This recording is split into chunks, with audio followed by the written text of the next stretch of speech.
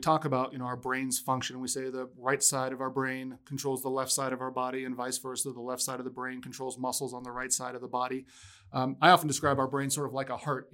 There are these two sides, the right hemisphere and the left hemisphere, and they sort of fold in and sit together like this.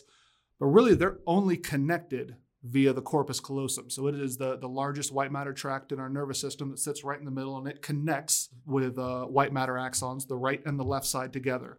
So while it's true, the right side of our brain controls the muscles in our left hand, and the left side of our brain controls the muscles in our right hand, they have to be able to know what the other one is doing to coordinate themselves in time and space. So for buttoning our shirt this morning, or for buckling our belt, it's great to have individual control of each of those hands, but they have to know where the other one is in time and space to be able to coordinate the movements together. Welcome to Health and Human Science Matters, a podcast by Colorado State University's College of Health and Human Sciences. I'm your co-host and digital media strategist, Avery Martin. And I'm Matt Hickey, Associate Dean for Research and Graduate Studies. In our college, we make it our mission to optimize human health and well-being through discovery and innovation. Don't just take our word for it. Each episode, we sit down with people who fulfill that mission, our college faculty and staff. Well, today we're lucky enough to have a friend and colleague from Health and Exercise Sciences, Dr. Brett Fling. Brett and I, of course, share the same home department and, in fact, have shared some job responsibilities over there, right? That's right. So we know each other well, perhaps better than Brett's willing to admit, to be honest with you, though. He's seen me at my best and my worst. So we're glad to have you, my friend. Welcome. It's a pleasure to be here. I appreciate it. As we were just saying, I'm a big podcast fan, and so I think I've listened to every episode of this show. And I think I'm going to try and get out of the way a little bit. We'd like to hear a little bit more of the dulcet baritone of Avery, I think, on this episode. The perfect voice. Well, thank you. As we say repeatedly, because we mean it every time we say it. Well, today's perfect voice is Brett, so that's right. We can hop right into it. That's right. So, of course, you know the drill. We're interested in getting to know your scholarship story. And again, our aspiration is potentially prospective students or even, early career faculty or postdocs who are looking for a job somewhere, right? Might listen to something like this and go, oh, wow, right? The other half of this, of course, is we all understand none of us is defined by what we do here on campus. There's much more to life than being an academic. And I say that even as somebody who loves my job, right? I really almost every day pinch myself thinking, I can't believe I get to do this.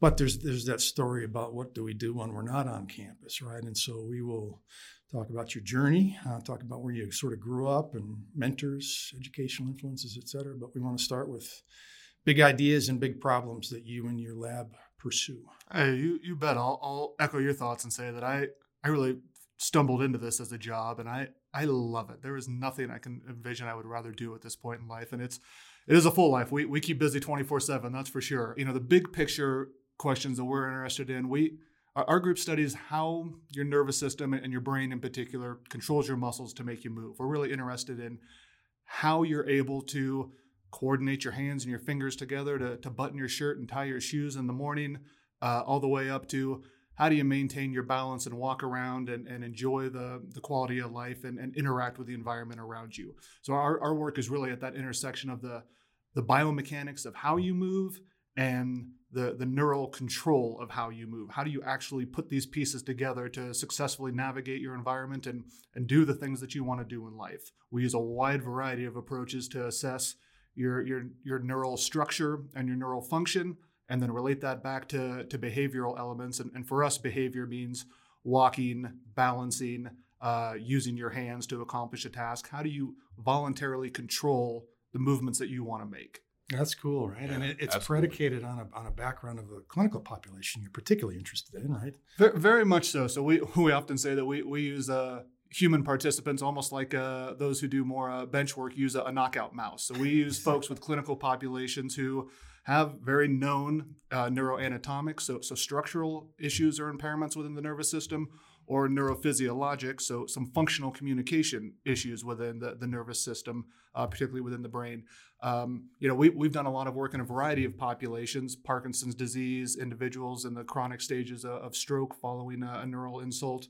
But the large majority of our work is in folks with multiple sclerosis. And in Colorado, MS is a particular challenge, if I remember my my national demographics, right? Yeah, multiple sclerosis. MS is a really unique disease. It sits at the intersection of not quite being a neuro disease. It has a lot of neurodegenerative components to it, but it's also an autoimmune disorder at its heart.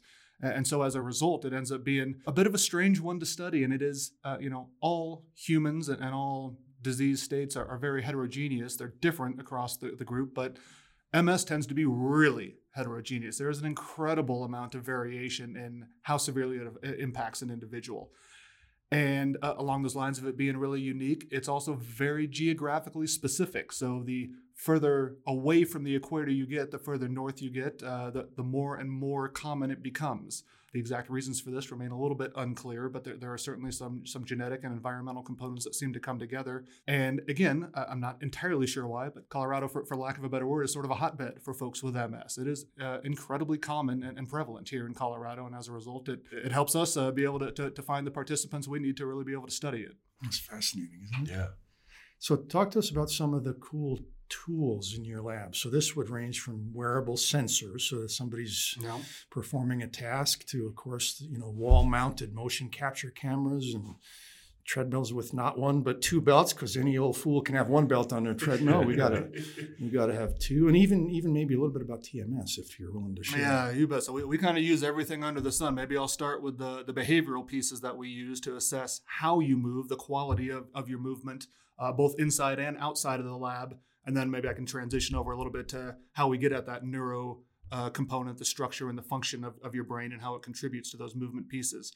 So we have what you would call sort of a traditional or the old gold standard biomechanics lab. So we have those infrared cameras that are mounted up on the ceiling and allow us to get great 3D, three-dimensional assessments of how you move. So we put those shiny passive reflective markers on known anatomic spots on the body, your elbow, your shoulder, your knee, your ankle. And from there, we can reconstruct and make a model of how you're moving, how you walk and how you move in space. This is the same sort of green screen technology they use to make all the video games now and movies like Lord of the Rings. This is a very old reference. I would use Lord of the Rings, and I realize now it's 25 years old almost. It's a classic. The Matrix, everything from when I was in college. And so we use those to now reconstruct what we would call the kinematics, or the range of motion of how you move. How much do you flex and extend your knee, your ankle, your hip as you walk through our laboratory? We pair that together with things that, as Matt just alluded to, we have something called a split belt treadmill within our lab. So as opposed to maybe that sad treadmill you have in your garage or hiding out down in the basement, or the one you go use at the gym where you set it to 5 miles an hour and you go for a jog, ours has two belts instead of one. So we have one belt that we can control for each leg. So we can set them to the exact same speed. We can set both belts to 5 miles an hour and you'd walk just like you would on a regular treadmill. Or we can set them to different speeds and force you to adapt or change the way that you're walking to essentially force you to change the coordination between your two legs as you walk. You can use this in a variety of fashions. It's been sort of pioneered in the use of motor learning work. So how does our nervous system adapt to, in this case, a real heavy physical stimuli that's forcing you to move differently? For our work, we use it from an intervention or a neurorehabilitation standpoint. So we're really interested in folks specifically with multiple sclerosis. One of the cool things about the work that we do is, despite its real heavy prevalence, MS is about as common as Parkinson's disease at this point in time. It tends to be much less researched. Historically, there's just been a lot less work on folks with MS than there has been on Parkinson's disease, individuals with a stroke, now traumatic brain injuries and sports-related concussion.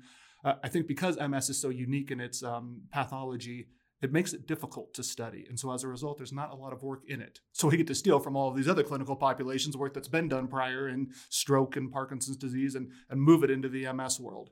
And so that's really one of the approaches that we use is the split belt treadmill. If you have multiple sclerosis, you tend to have a more affected side and a less affected side. Often someone with MS will say, oh, my right leg is my bad leg.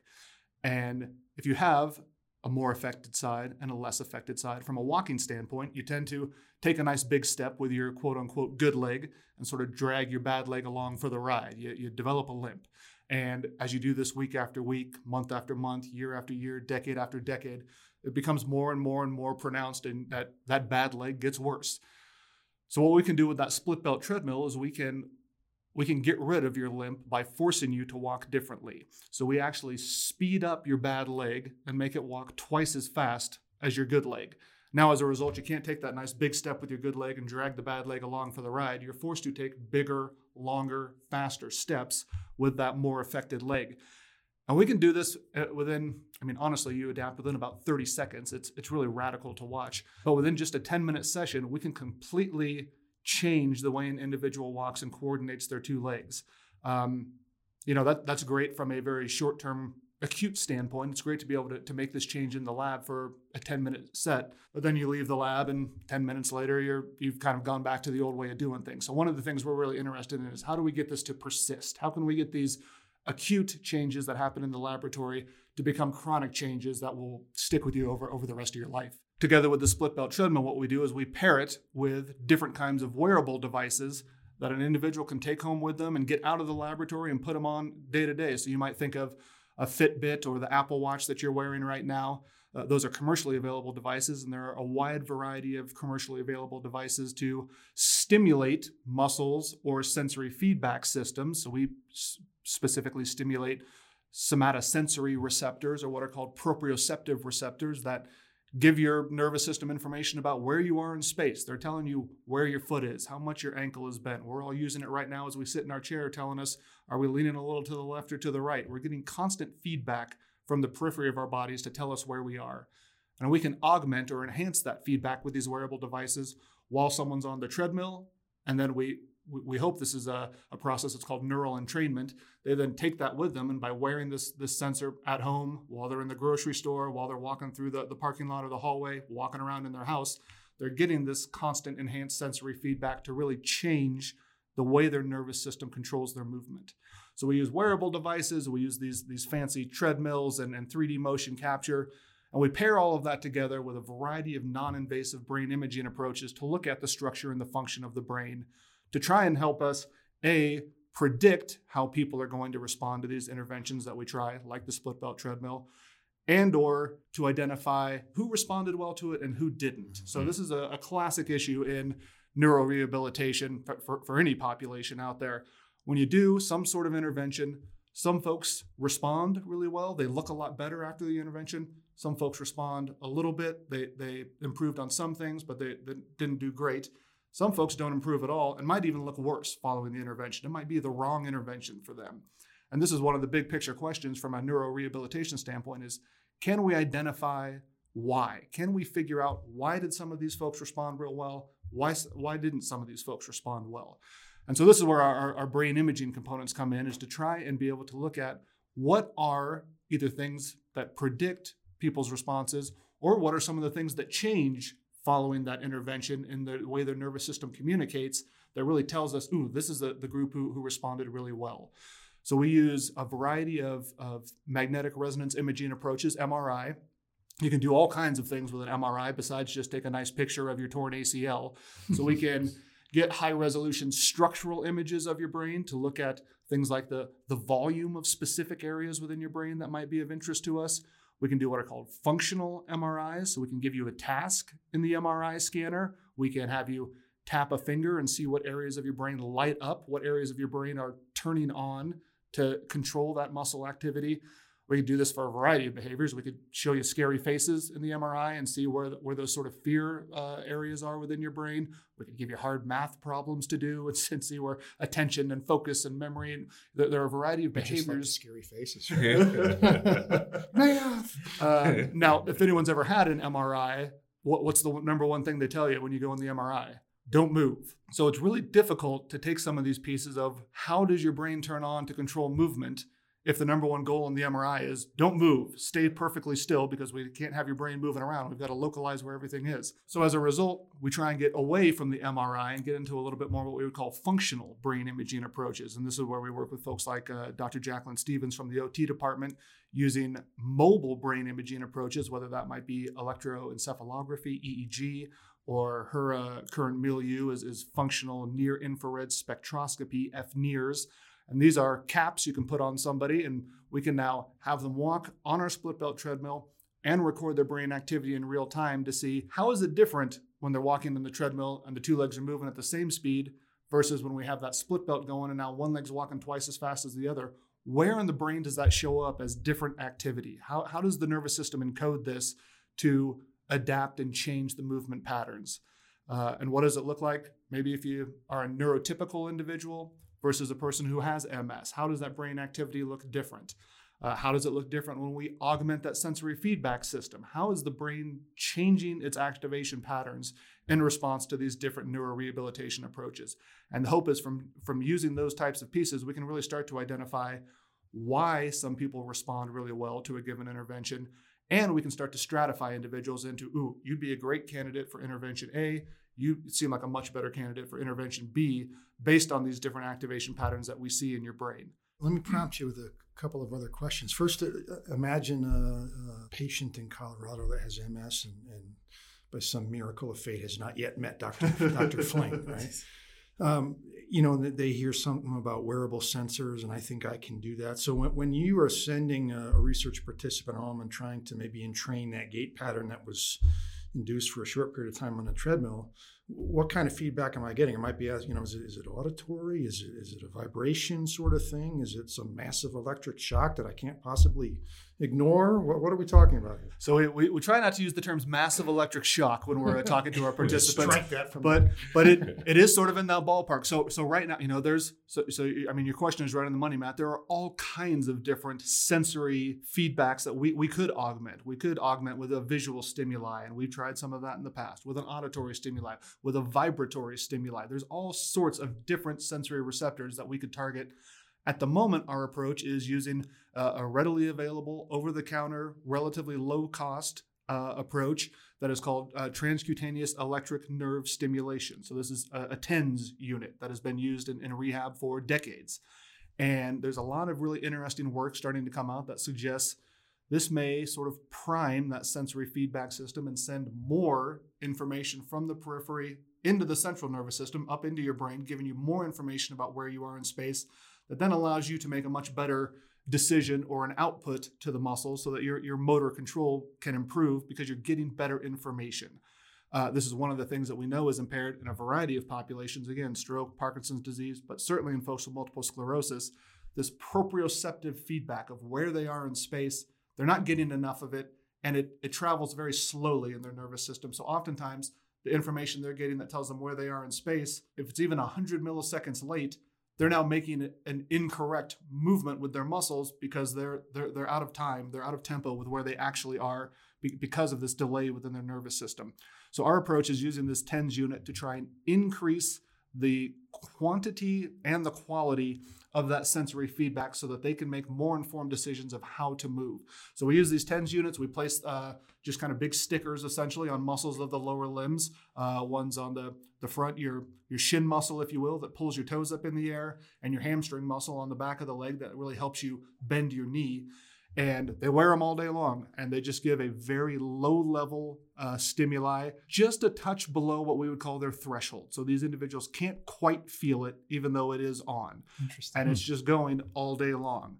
And this tends to have a real systemic effect, actually. So we work an awful lot and collaborate with a lot of ideas with Dr. Roger Anoka from down at CU Boulder. And he's been a pioneer in neuromotor control and neuromechanics for decades.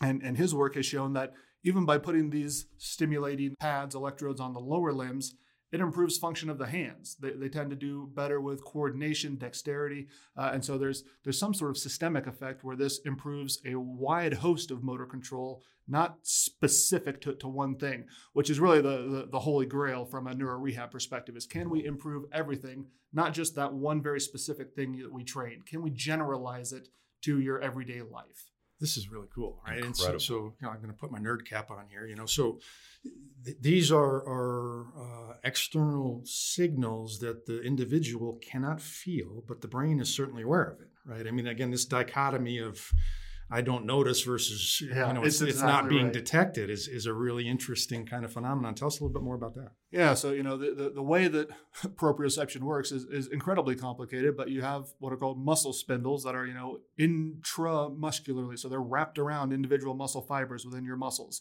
And every time your muscle changes length, and we're talking about a nanometer, any change in your muscle's length, shorter or longer, these muscle spindles fire off and send information into the brain to tell it, hey, my elbow's lengthening a little bit, my elbow's shortening a little bit. It's getting information about how your joints are changing. This is how you move in your environment. You turn your muscles on to make your joints change their position. This TENS unit is preferentially or selectively activating these muscle spindles essentially constantly so that they are turning them on and increasing the amount of feedback that's happening in your nervous system and sending more signals into your brain. What do you think? I've learned so much. I feel like I just had the great opportunity to just be in one of your classes. So this was absolutely incredible. This is where we're teaching. I was going to go with the pun. My head's going to explode. No. We're teaching Science 101 there. Right? We're in HES 303. This is what we're covering right now in class. Yes. So let me ask you another question that just came to mind. Has anybody attempted sort of a multiple feedback that taps multiple systems at the same time? Does that make any difference? It's not just tactile. Maybe I do the visual and auditory. So I'm sure the answer has to be yes. I am sure folks have done this. I don't have any good examples off the top of my head for what that might look like. But one of the things that we used to do when we used to really target individuals with Parkinson's disease, we would focus on individuals who, there's a subset of folks with Parkinson's disease who over time develop something called freezing of gait. And it's called that because this is what it manifests and behaviorally looks like. Folks look like they're frozen in place. They're trying to pick their feet up and take steps. And if you have this, people describe it as it feels like your feet are glued to the floor. I can't take a step even though I'm trying to. And you can just sort of see them stuck in place. And again, we don't know why some individuals develop this with Parkinson's disease and some don't. Also, if we describe it clinically, they look incredibly similar to someone who doesn't have it and someone who does have it. What we've seen is that from a rehabilitation standpoint, doing a more standard motor-specific neurorehabilitation program, some of the sort of broad components of their gait, like gait speed and maybe their step length and stride length, improves by a standard motor rehab component, but that freezing component wasn't getting any better. They still continue to freeze, even though once they get going, their walking looks a little bit better. And so one of the things that we found was by pairing what we called our ABCs, the agility boot camp. So we did a circuit training approach with them where they would do yoga and an obstacle course and boxing and a wide variety of, it's like going to the gym and doing some CrossFit essentially, but for individuals with Parkinson's disease.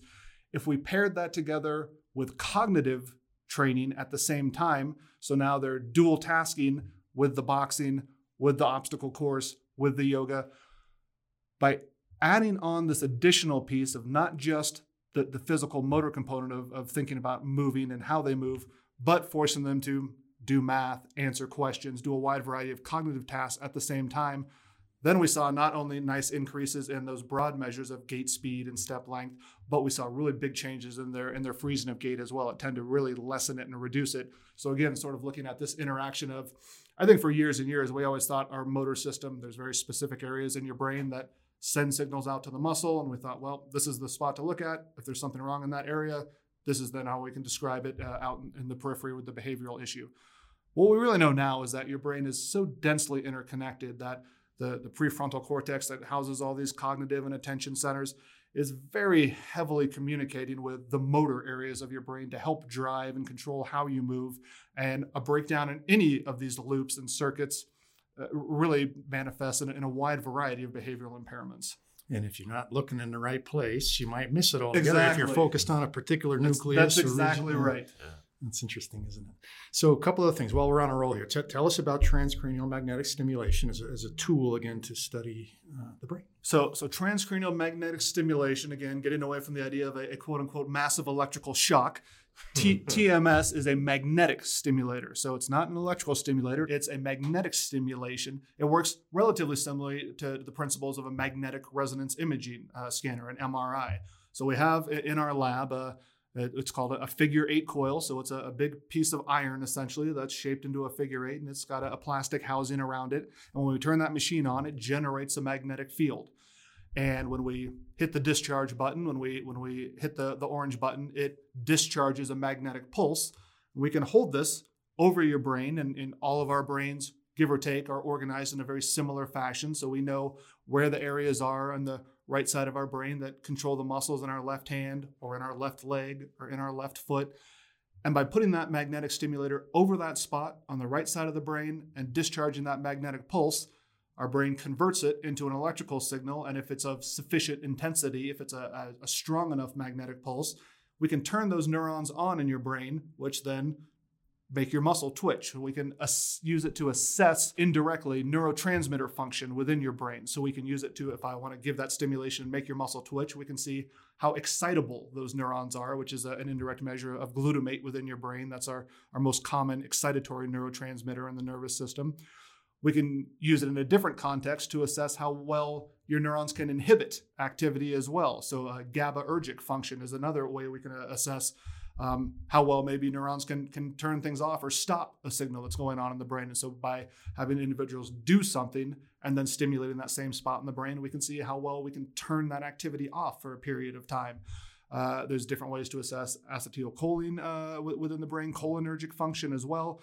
So through a variety of ways, we can use this to assess neurotransmitter density and uptake within these motor areas of the brain. And that's how we use it specifically as almost a diagnostic tool from a motor standpoint, is how well can you turn neurons on and or turn them off. Again, in this enormously complicated neural network of the brain, these are really important components for how you're able to now coordinate and get the appropriate signals at the appropriate time to the muscles that you want to control your movements. TMS is also used in a repetitive fashion. So you can use it to give a train of stimuli, a number of stimuli for 10 minutes, for 20 minutes, for 30 minutes to try and induce some neuroplasticity within the brain as well. So we might have neurons that aren't excitable enough and we want to increase their likelihood that they're going to turn on and discharge. So we can use a very high frequency repetitive stimuli to over 20 or 30 minutes to try and induce some what we would call long-term potentiation. Can we get them more likely to turn on? And if they're more likely to turn on, the millions and hundreds of millions of neurons they connect with are now more likely to turn on.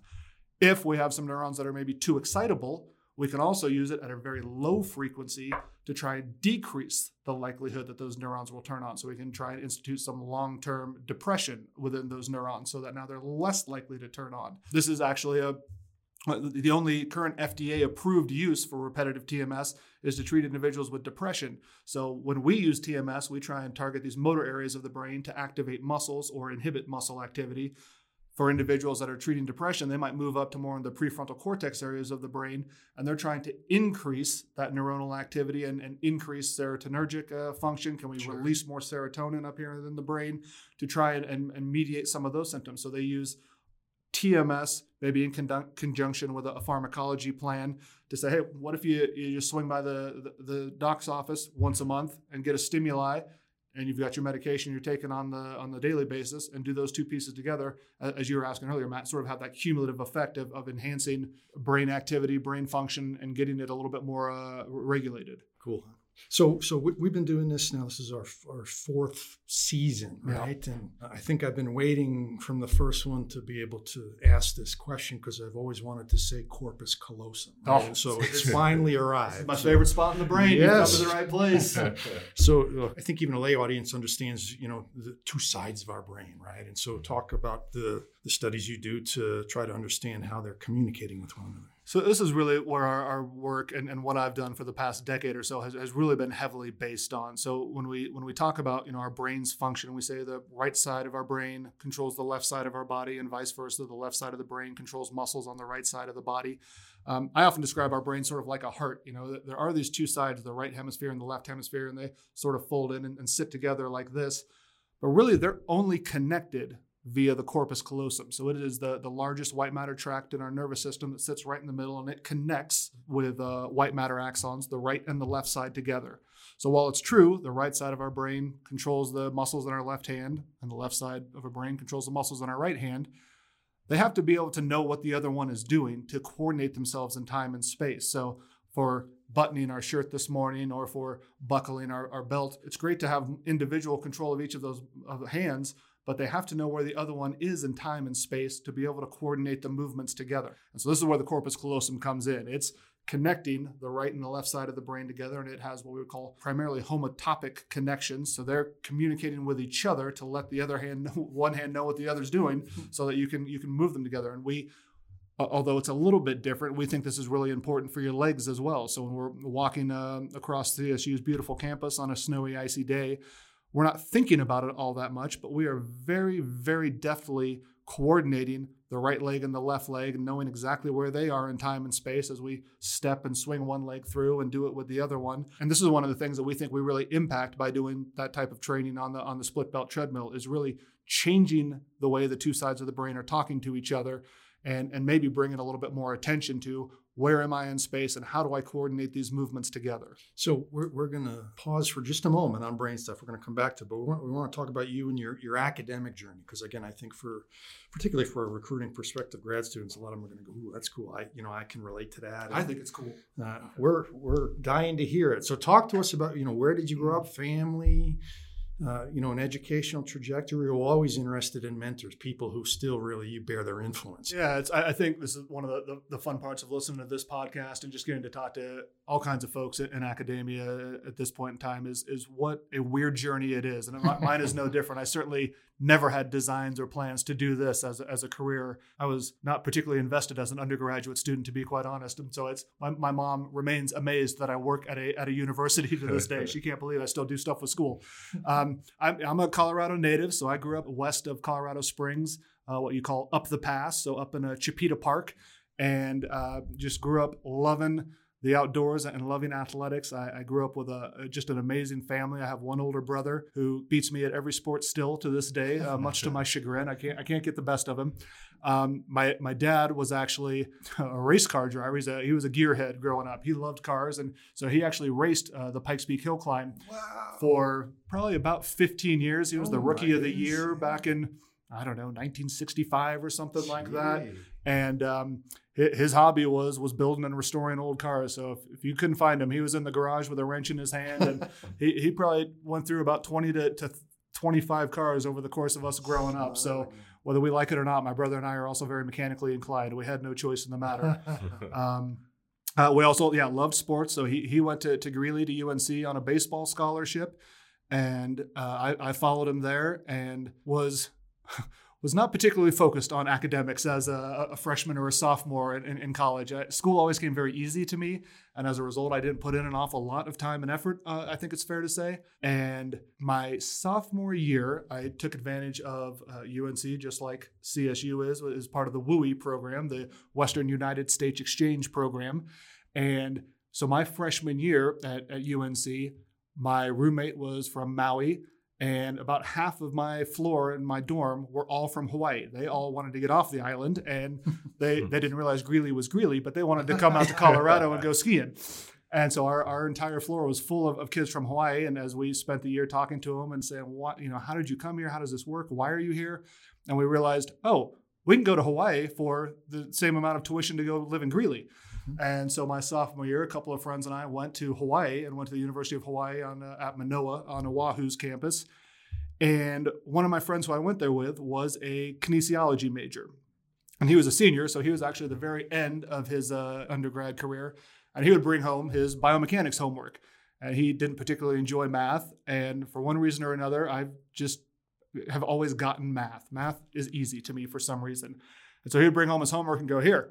And I would sit there and I would do it. And it was about athletics and human movement and motion. And I thought, this is awesome. I didn't know you could do math. And it was actually it had some relation to something I was interested in. Yeah. And so I came back from Hawaii and then came back to UNC, and I switched my major from who knows what I was doing and switched to kinesiology. And the first class I took was biomechanics with Dr. Gary Heiss, who was he's been serving as the department chair there for about the last 5 to 10 years, I think, and is a fabulous mentor to this day. I email with him regularly, and he's an amazing guy in a variety of levels. And I loved being in the classroom with him as an instructor. I found his class incredibly challenging and interesting as that first sort of introduction into kinesiology. My senior year, he let me take a graduate course with a bunch of graduate students that he was teaching. So sort of an upper level biomechanics class that again just hit me right, and I loved it. He helped me find an internship as I was finishing up. So similar to our program here in HES, you had to do an internship to graduate from the kines program there. And so I got to go work at the Children's Hospital down in Denver at the Center for Gait and Movement Analysis. So it is a 3D motion capture clinical gait laboratory. And, a lot of folks were going off to do their internships at 24-hour fitness and things like that. And I thought, I didn't go to college to go, work at a gym. I want to do something with this. And so Dr. Heiss said, well, here's an idea. I can put in a phone call for you. And I got down there and it blew my mind. That job really changed my life for what I wound up doing. I worked there during the summer as an intern.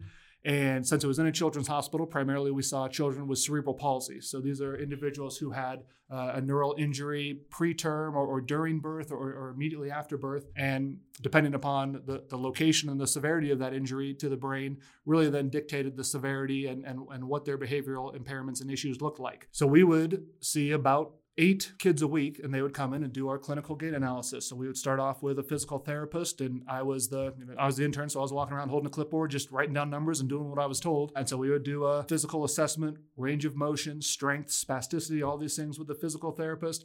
Then we'd take them out, and I'd get them all gussied up with a variety of sensors. So as we spoke about earlier, those reflective markers on bony landmarks in the body so we could reconstruct that model of how they walk. We put electrodes on the muscles of the lower limbs so we can see their muscle activity. When are they turning on? When are they turning off? How much are they turning on? What's that activity of the muscles look like?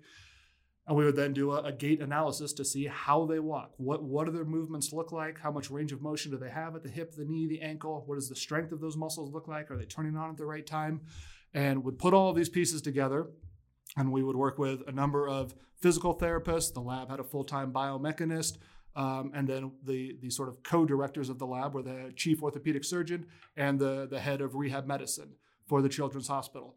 And so we would get together once a week and have case review. And so we would go through the 8 individuals we saw the prior week, and we'd have their report up, and we'd just go around the room talking about, well, I saw this, and we noticed that she was weak here, and she was a little bit spasticity on this muscle. And after we talk about them for a while, we would then make these recommendations that, to me as an intern, blew my mind. Whether this was, a course of drug therapy, pharmacology, would we inject Botox to try and decrease spasticity within a muscle? Would we suggest maybe an ankle-foot orthosis, an AFO, or a knee ankle-foot orthosis, some sort of physical therapy approach?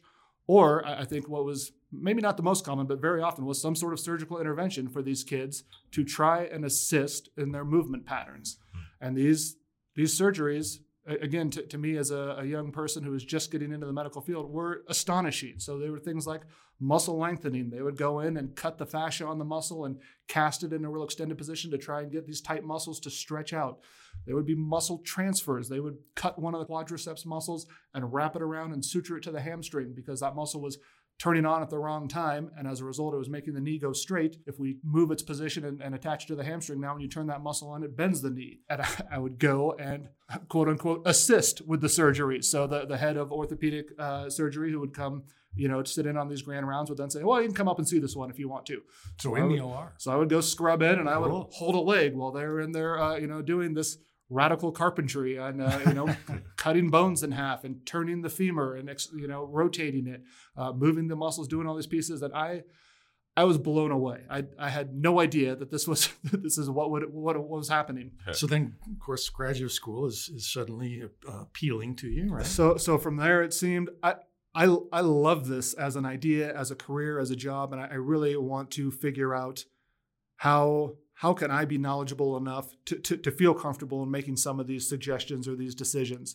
And so started looking around for graduate school, and I think, unbeknownst to me, I picked an incredible school to go to and a fabulous program. So I, was, again, at the very nascent stages of my career. I knew very little about kinesiology programs and rankings and who did what. And really, it was very naive to the field of research in general. I was working in a very clinical setting in a hospital. We did the exact same type of analysis every single day.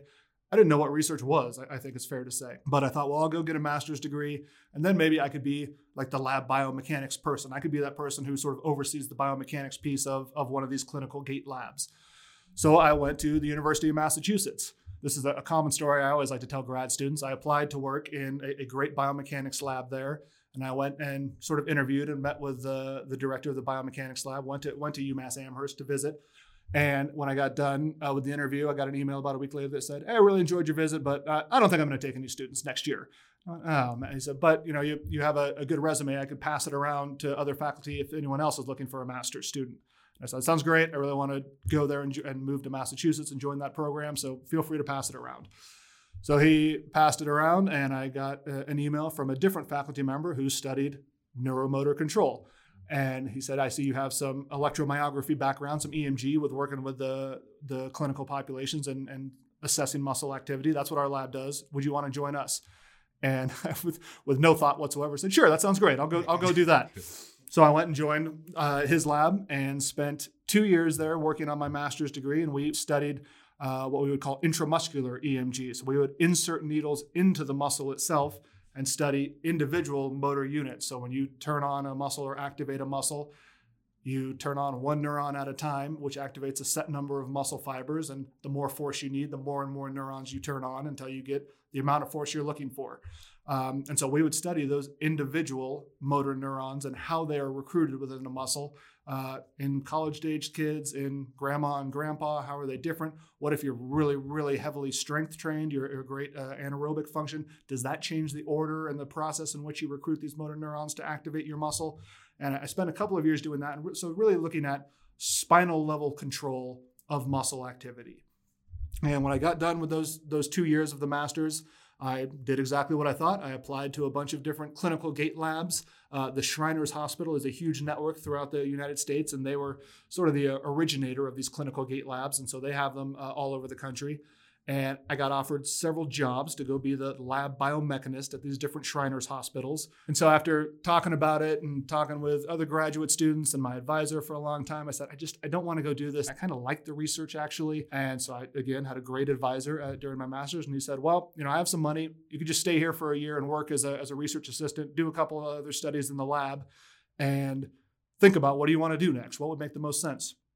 So that sounds great. So I stayed and I worked as a teaching assistant and a research assistant in the department, stayed an extra year.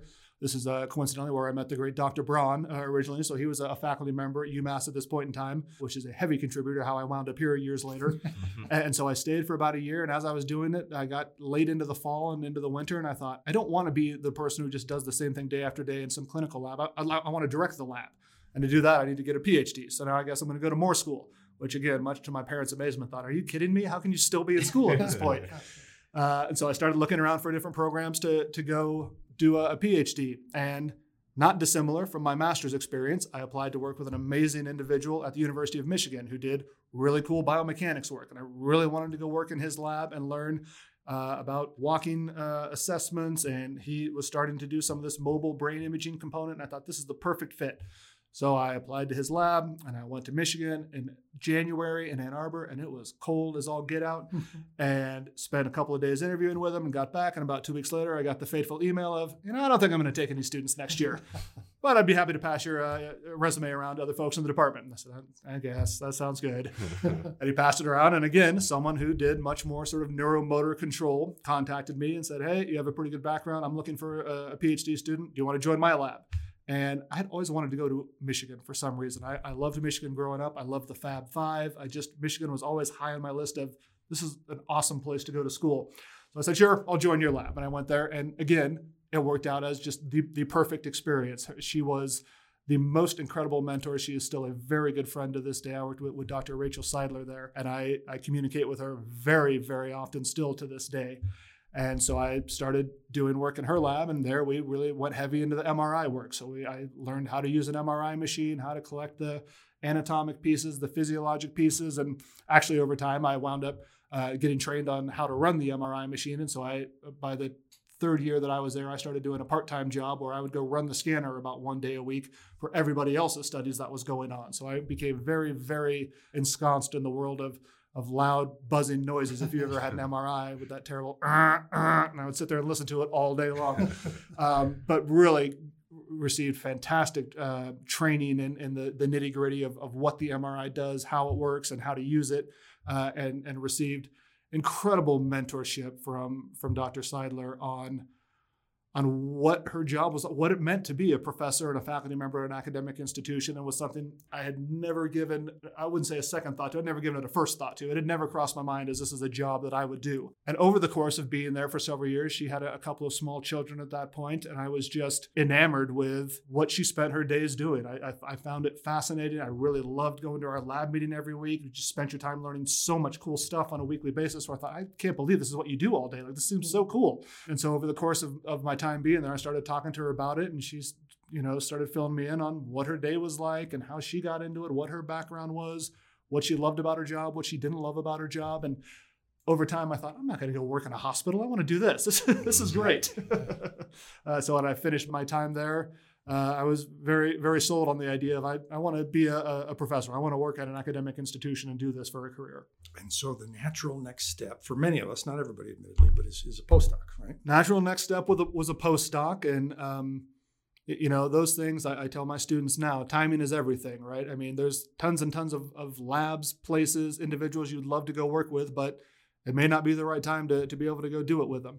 So I was looking all over the country, all over the world for, this is one of the cool things about a postdoc. It's a great time to get out of the U.S. and go explore a different culture, a different part of the world. But for me, unfortunately, my dad was very sick at this point in time, and he had been diagnosed with cancer and was going through treatments. And timing was everything in a great way in this case, where I actually found a postdoc. My dad was living out in Southern California at this point. He and my brother were out there together, and my mom was sort of going back and forth between Colorado and California as he was doing his treatments out there. And I found a postdoc position at the University of California, Irvine, which was about 50 miles down the road from where the rest of the family was living. So we moved out there, and it was a perfect opportunity to get to spend a bunch of extra time with him that I never would have gotten to otherwise, which to this day, I'm incredibly grateful we made that decision. So I joined the neurobiology department at the University of California in Irvine and spent a year there working with folks who had a stroke. And so we worked at the medical center, and we would have folks that were admitted with a stroke. And the first thing they get is an MRI to see the location and the severity. Where's the stroke? We then got to work with that MRI and see how are they doing a year later, 5 years later. We would track them chronically down the road to see, can we really predict, based on what that stroke looks like the second you're checked into the ER, right when you've had the injury, is that pretty much the predictor that's going to tell us how you look a year later, 5 years later? Do we need all of these additional assessments that we do millions and millions of times, or can we tell right off the bat how it's going to look? And it was a really interesting set of studies and approaches, but I got a grant to move somewhere else, and so we took off and went to postdoc number 2. So I was only in Irvine for about a year. My family, my dad and my mom, moved back to Colorado at that point in time, and so the pull to be in Southern California was less strong. I'm a Colorado mountainy type of a guy. I'm not a Southern California pavement type of a guy, and so I didn't love the environment and the culture in Southern California where we were at. But we got an offer to move to Portland, Oregon, and join the Oregon Health and Science University's Department of Neurology. And there it was a much better fit for the type of work that I was doing and was interested in, and kind of where I saw my career going. So we went and joined the neurology department there still as a postdoctoral fellow, but started doing work in Parkinson's disease and multiple sclerosis. So I had a grant to go there to work on some multiple sclerosis work and really kind of get that line of work going that I'd always wanted to do. And there was an enormous group of folks doing just really cutting edge Parkinson's disease research. And they've been there for 30 plus years and have really been at the forefront of a lot of the things that we know now. Living in Portland was a big draw. But then again, going back to the question of a mentor, the individual I got to go work with at Portland is a giant in the field. She has been for a long time. She's sort of the original physical therapist who started doing research. So her name is Dr. Faye Horak. And I didn't realize what a big deal she was, to be honest. They offered me a position. I said, sure, that sounds great. We want to move to Portland, so this sounds great. And I spent the next 5 years having people go, oh, you work with Faye? And she is a force to be reckoned with. She is an amazing person. She juggles a huge research team and agenda and is known throughout the world for her work. And it was the most impactful, informative training experience I've ever had. It really set me on the path that I've been on for the past 10 plus years. And she was really the guiding hand in all of it. And she's been doing it for such a long time that she has this enormous scientific tree that there's nothing more enjoyable than going to a conference and you're going to run into 5 different folks who were a PhD student with her, were a postdoc with her, and have, stories to tell. And you get to sit around and hit a happy hour and spend a couple of hours just listening to their experiences with her. She was incredible. And it was easily the best decision I've ever made from an academic standpoint and a career standpoint to get to go learn and work with her. That's so cool. Now, of course, you've throughout the talk made clear to our listeners how much of a home Colorado is to you, right? And so talk about the casting your eyes homeward while you were in Portland. Well, the great Dr. Hickey won't remember this, but the Department of HES had multiple faculty searches during the early 2010s. And yours truly applied to all of those repeatedly because I really wanted to move back to Colorado.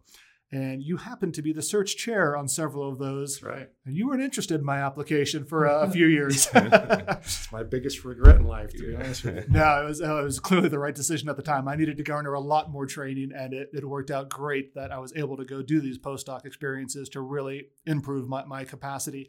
So yeah, Colorado was certainly, like we say, timing is everything. It was always a pipe dream in the back of my head that I would love to move back to Colorado and be able to work here.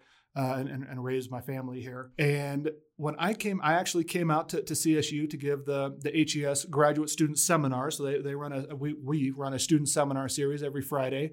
And I was invited out to give a talk in 2014 as part of that seminar series. And I came out on a perfect Colorado April Friday afternoon. And I came and gave the talk, and we got done, and I was walking around campus. And I mean, the intramural fields were full of kids playing volleyball, and there's soccer balls flying everywhere. And I just thought, I miss this so much. So I was at Oregon Health and Science University at that point, and it is a very large clinical research complex, very akin to a Mayo Clinic, a Cleveland Clinic. That's the vibe there. It is a multitude of hospitals all garnered together in this huge research clinical complex. And it is an incredible place to work and do research, especially if you're interested in some of those clinical populations. But I came out to CSU, and the sun was shining, and the birds were chirping, and the frisbee was flying at your head every 2 seconds.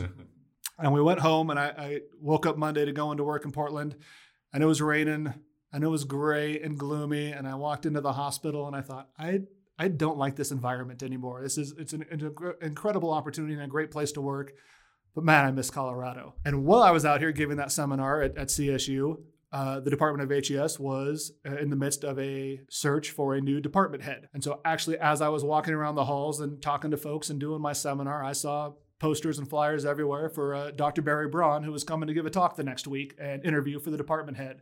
And I thought, I know that guy. I love that guy.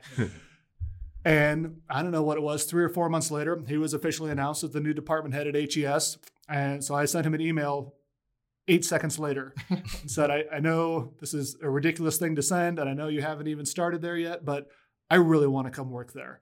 And if you think there's going to be any job opportunities in the next several years, I just want my name on the list. I would love to be able to come and interview there and meet folks. And he responded and said, well, I'm not going to offer you a job, but I think we are certainly going to have some positions available in the coming years that you'd be a pretty appealing candidate for. And so I think about 3 months later, there was a position available that was right up my alley. It happened to just work out. Again, timing is everything. It worked out perfectly.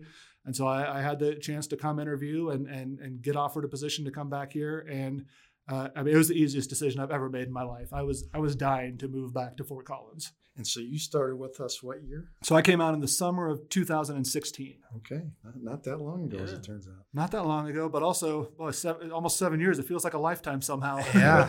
It's both quick and filled with a variety of experiences. Right? That is the truth. Right. So tell us about, I'm going to call it the Fling Lab. You can adjust that in just a moment. But the people you train and things you do, and we've stuck with this sort of cliche of a day in the life, knowing, and 100% of people have pushed back and said there is no typical day, and that's fine. But you get the idea. We're interested in life for you and your team as you're pursuing these questions that we started with. I mean, this is a pretty typical day for me. I do a podcast every morning at 9 a.m. So our lab is called the Sensory Motor Neuroimaging Lab. It is very intentionally not called the Fling Lab. This is conversations I had with a lot of students as I was coming up through my graduate training, and we found we always liked labs that weren't named after the head honcho. Ours is the SNL. I love Saturday Night Live. It is one of my guilty pleasures. I think I've probably seen every episode ever. It's been around for almost 50 years, so that's a lot of TV I've watched. And I very intentionally, we are the SNL. We're a pretty big lab, so on average, I would say for most years, we have somewhere in the ballpark of about 5 graduate students, a mix of master's and PhD students. We tend to have that exact same number of undergraduate honors students working on a thesis, and they're paired together with a graduate student. So we're getting that sort of symbiotic mentoring experience for the grad students as well, to work hand in hand, one-on-one with an undergrad. And then we typically have a postdoc in the lab as well. So I would say that's about the right size for our group, is somewhere in the 10 to 12 range of students working together in the lab. It is unquestionably my favorite part of my job. This is one of the things that I really was not getting when I was at OHSU in Portland. It was a professional research lab. So we hired all professional research assistants and postdocs. You told them what project to do, and they went and did it. Here it is what I love about my job. It's a teaching, a mentoring. I mean, the number of meetings I have in a given week is hard to fathom, I feel like. Mm-hmm. And oftentimes, more often than not, they're impromptu as well. We're not setting something on the calendar, just my door is open and someone comes walking in, and 45 minutes later, we're deep into something. Our group is heavy on human participant data collection. So we have probably somewhere in the ballpark of 4 to 5 folks a week coming into the lab to get on the treadmill, get their brains stimulated, whatever it might be. And those are all projects run by different graduate students. We have, a weekly lab meeting that I said I always loved when I was doing my PhD at the University of Michigan. I love sitting on those lab meetings and hearing about the wild variety of topics going on in human neuroscience. That remains my favorite part of the week. We have a wide variety of things we do in there that are talking about science, they're professional development based, they're team building, they're all over the map. And I am very fortunate to get to work with just an exquisite group of passionate, curious, intelligent, I guess, young men and women. I'm getting old now. I have to call them young men and women now. I used to say I was just one of them, but now it's very clearly I don't fit in anymore from an age standpoint. And they're just an incredible group to get to interact with and learn from, and try and impart a little knowledge to them as well, depending upon what the question of the day is. Exactly. Right. Brett, one of the many things that I've admired about you is the degrees of freedom you give to your trainees. That affords some really neat opportunities. I think it's unquestionably my favorite part of this as a career is the opportunity to get to learn. I mean, we're recruiting and attracting and trying to get all of these incredible minds to come here and work with you. And then my job is not to dictate and say, well, this is what we do, you go do this project. So this is my sort of mentoring style, is to really try and individualize it and give the freedom and the flexibility to folks to find what they're excited about, to find their passion. My job is not to tell you what your passion should be.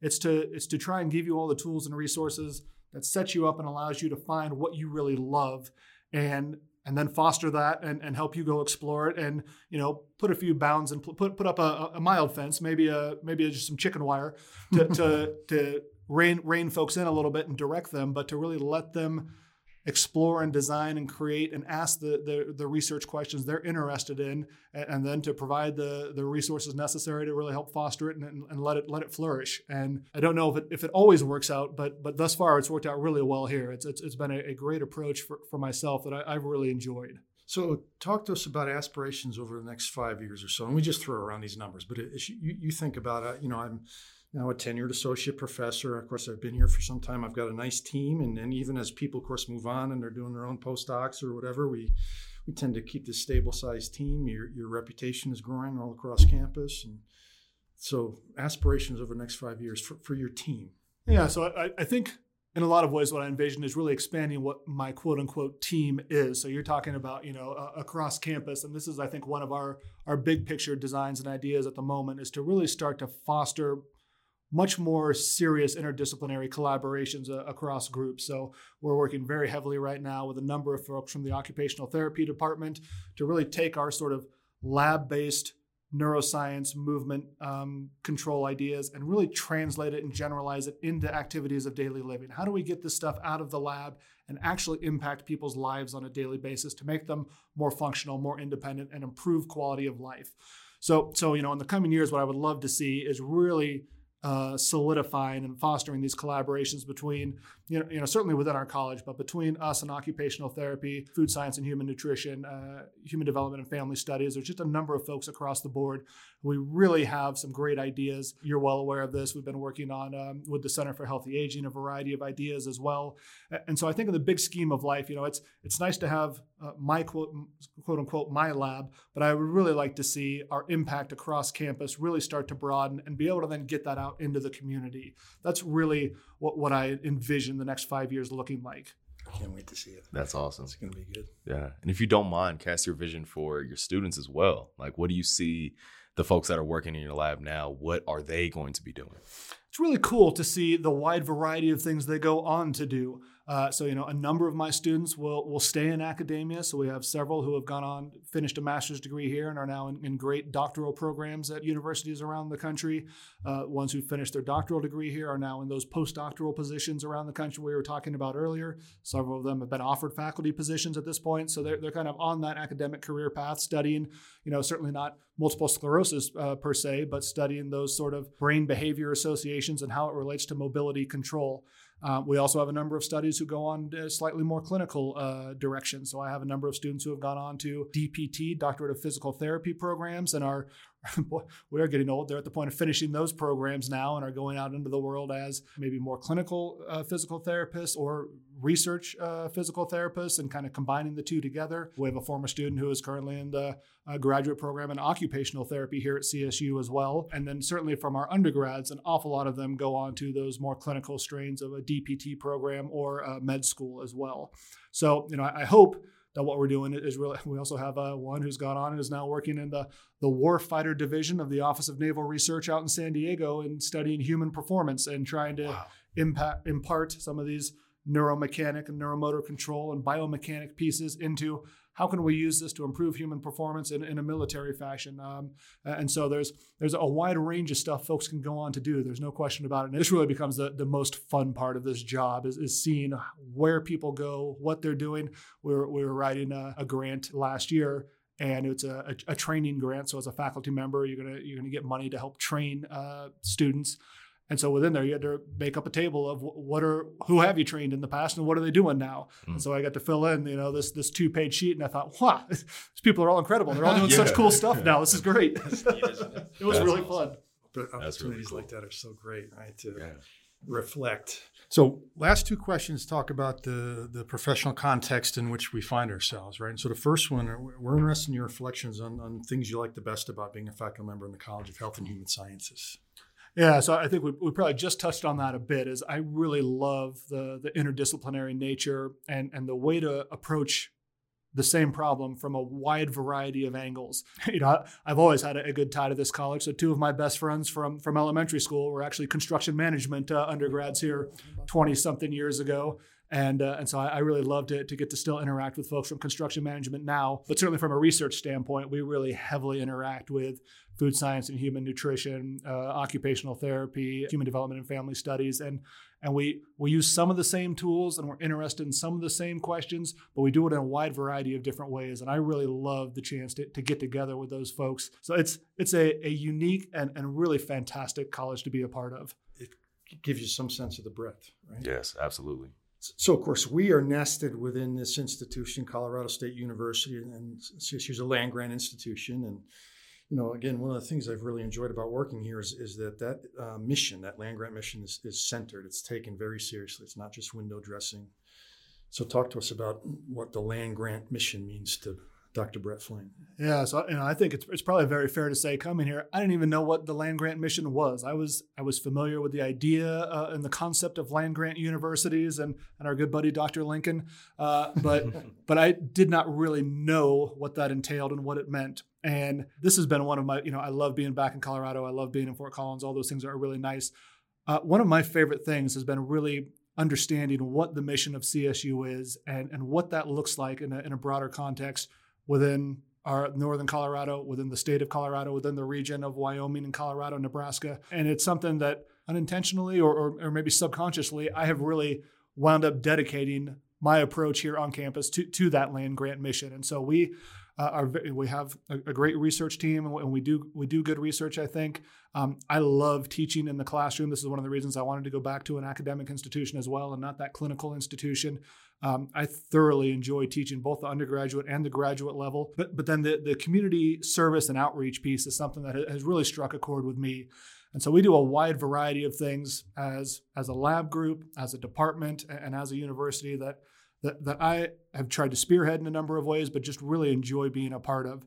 So we do an awful lot of work with the National Multiple Sclerosis Society in terms of fundraising and activism. We've participated in a different activity every year, whether it's the MS hike, hiking up Keystone, the MS walk, the Muck Fest a few years ago, where it's basically a Tough Mudder running around a 5-kilometer obstacle course and just getting as messy as you can while you're having a good time. And that's something that has really struck a chord with me. In addition, I'm a co-founder and a founding board member of the Brain Health Center of the Rockies, which is a nonprofit here in town, but that really has a national reach at this point. And we do a wide variety of activities, events, classes that are designed to promote brain health and wellness in different clinical populations, whether that's folks with Alzheimer's disease or the early stages of dementia, individuals with Parkinson's disease. We have a very large multiple sclerosis-based program, and we offer just a whole bunch of different classes, activities, events that are free of charge to anyone who's in the area that can come to them in person, and we make them all virtual as well for folks who want to join from Iowa or Florida or wherever else they might be. And that has become a huge part of my time and my scholarship, is interacting with the group and being able to get information out into the community and engage on a variety of levels. For anybody who listens to this, right, the notion of what does Dr. Fling do in his spare time would probably make them laugh. Right? Wow. Spare time's where I spend most of my time. We haven't even gotten to the family yet. A lot going on, exactly. But you're a family man as well. So talk to us again about other things that keep you occupied. Yeah, I have an incredible family. So we have a blended family with 5 kids. So we have a full-blown Brady bunch going on at my house. And so it is hectic. We are ensconced in a lot of youth sports. So every night there's a practice. Every weekend there's a game. We've got some high school dances going. The Sadie Hawkins dance was Saturday night, so there's a lot of action going on there. My wife and I keep incredibly busy. She works for the Larimer County downtown, and so one of us is driving somewhere to do something about every second of the day. We coach a lot of flag football and soccer and basketball teams, and when we get the chance, she and I love to get out of town and go hit the mountains and snowshoe a little. She's an avid camper. She's a fantastic camper. She knows how to camp. Yeah. So we love getting out of town when we can. It's a busy life, to say the least. Good for you. Well, thanks for coming. We really appreciate the time, the energy. Again, I think we should figure out how to plug you in, my friends. Yes. Right into the grid. Yes, it would indeed. be really cool. So thanks for your time. I enjoyed the heck out of it. Thank you both very much. I talked too much. We didn't get to hear from Avery. I blew it. No. Not a problem. This is the important part. We heard from you. We heard about your journey. So I loved it. That's great. Yeah. Thank you. Thanks, guys. Good to see you. Another great interview is in the books. Thank you for listening to this episode of Health and Human Science Matters. Stay tuned for the next episode. It's on the way. In the meantime, go listen to our episodes from seasons 1, 2, and 3. And if you want to learn more about our CSU College of Health and Human Sciences, go to www.chhs.colostate.edu.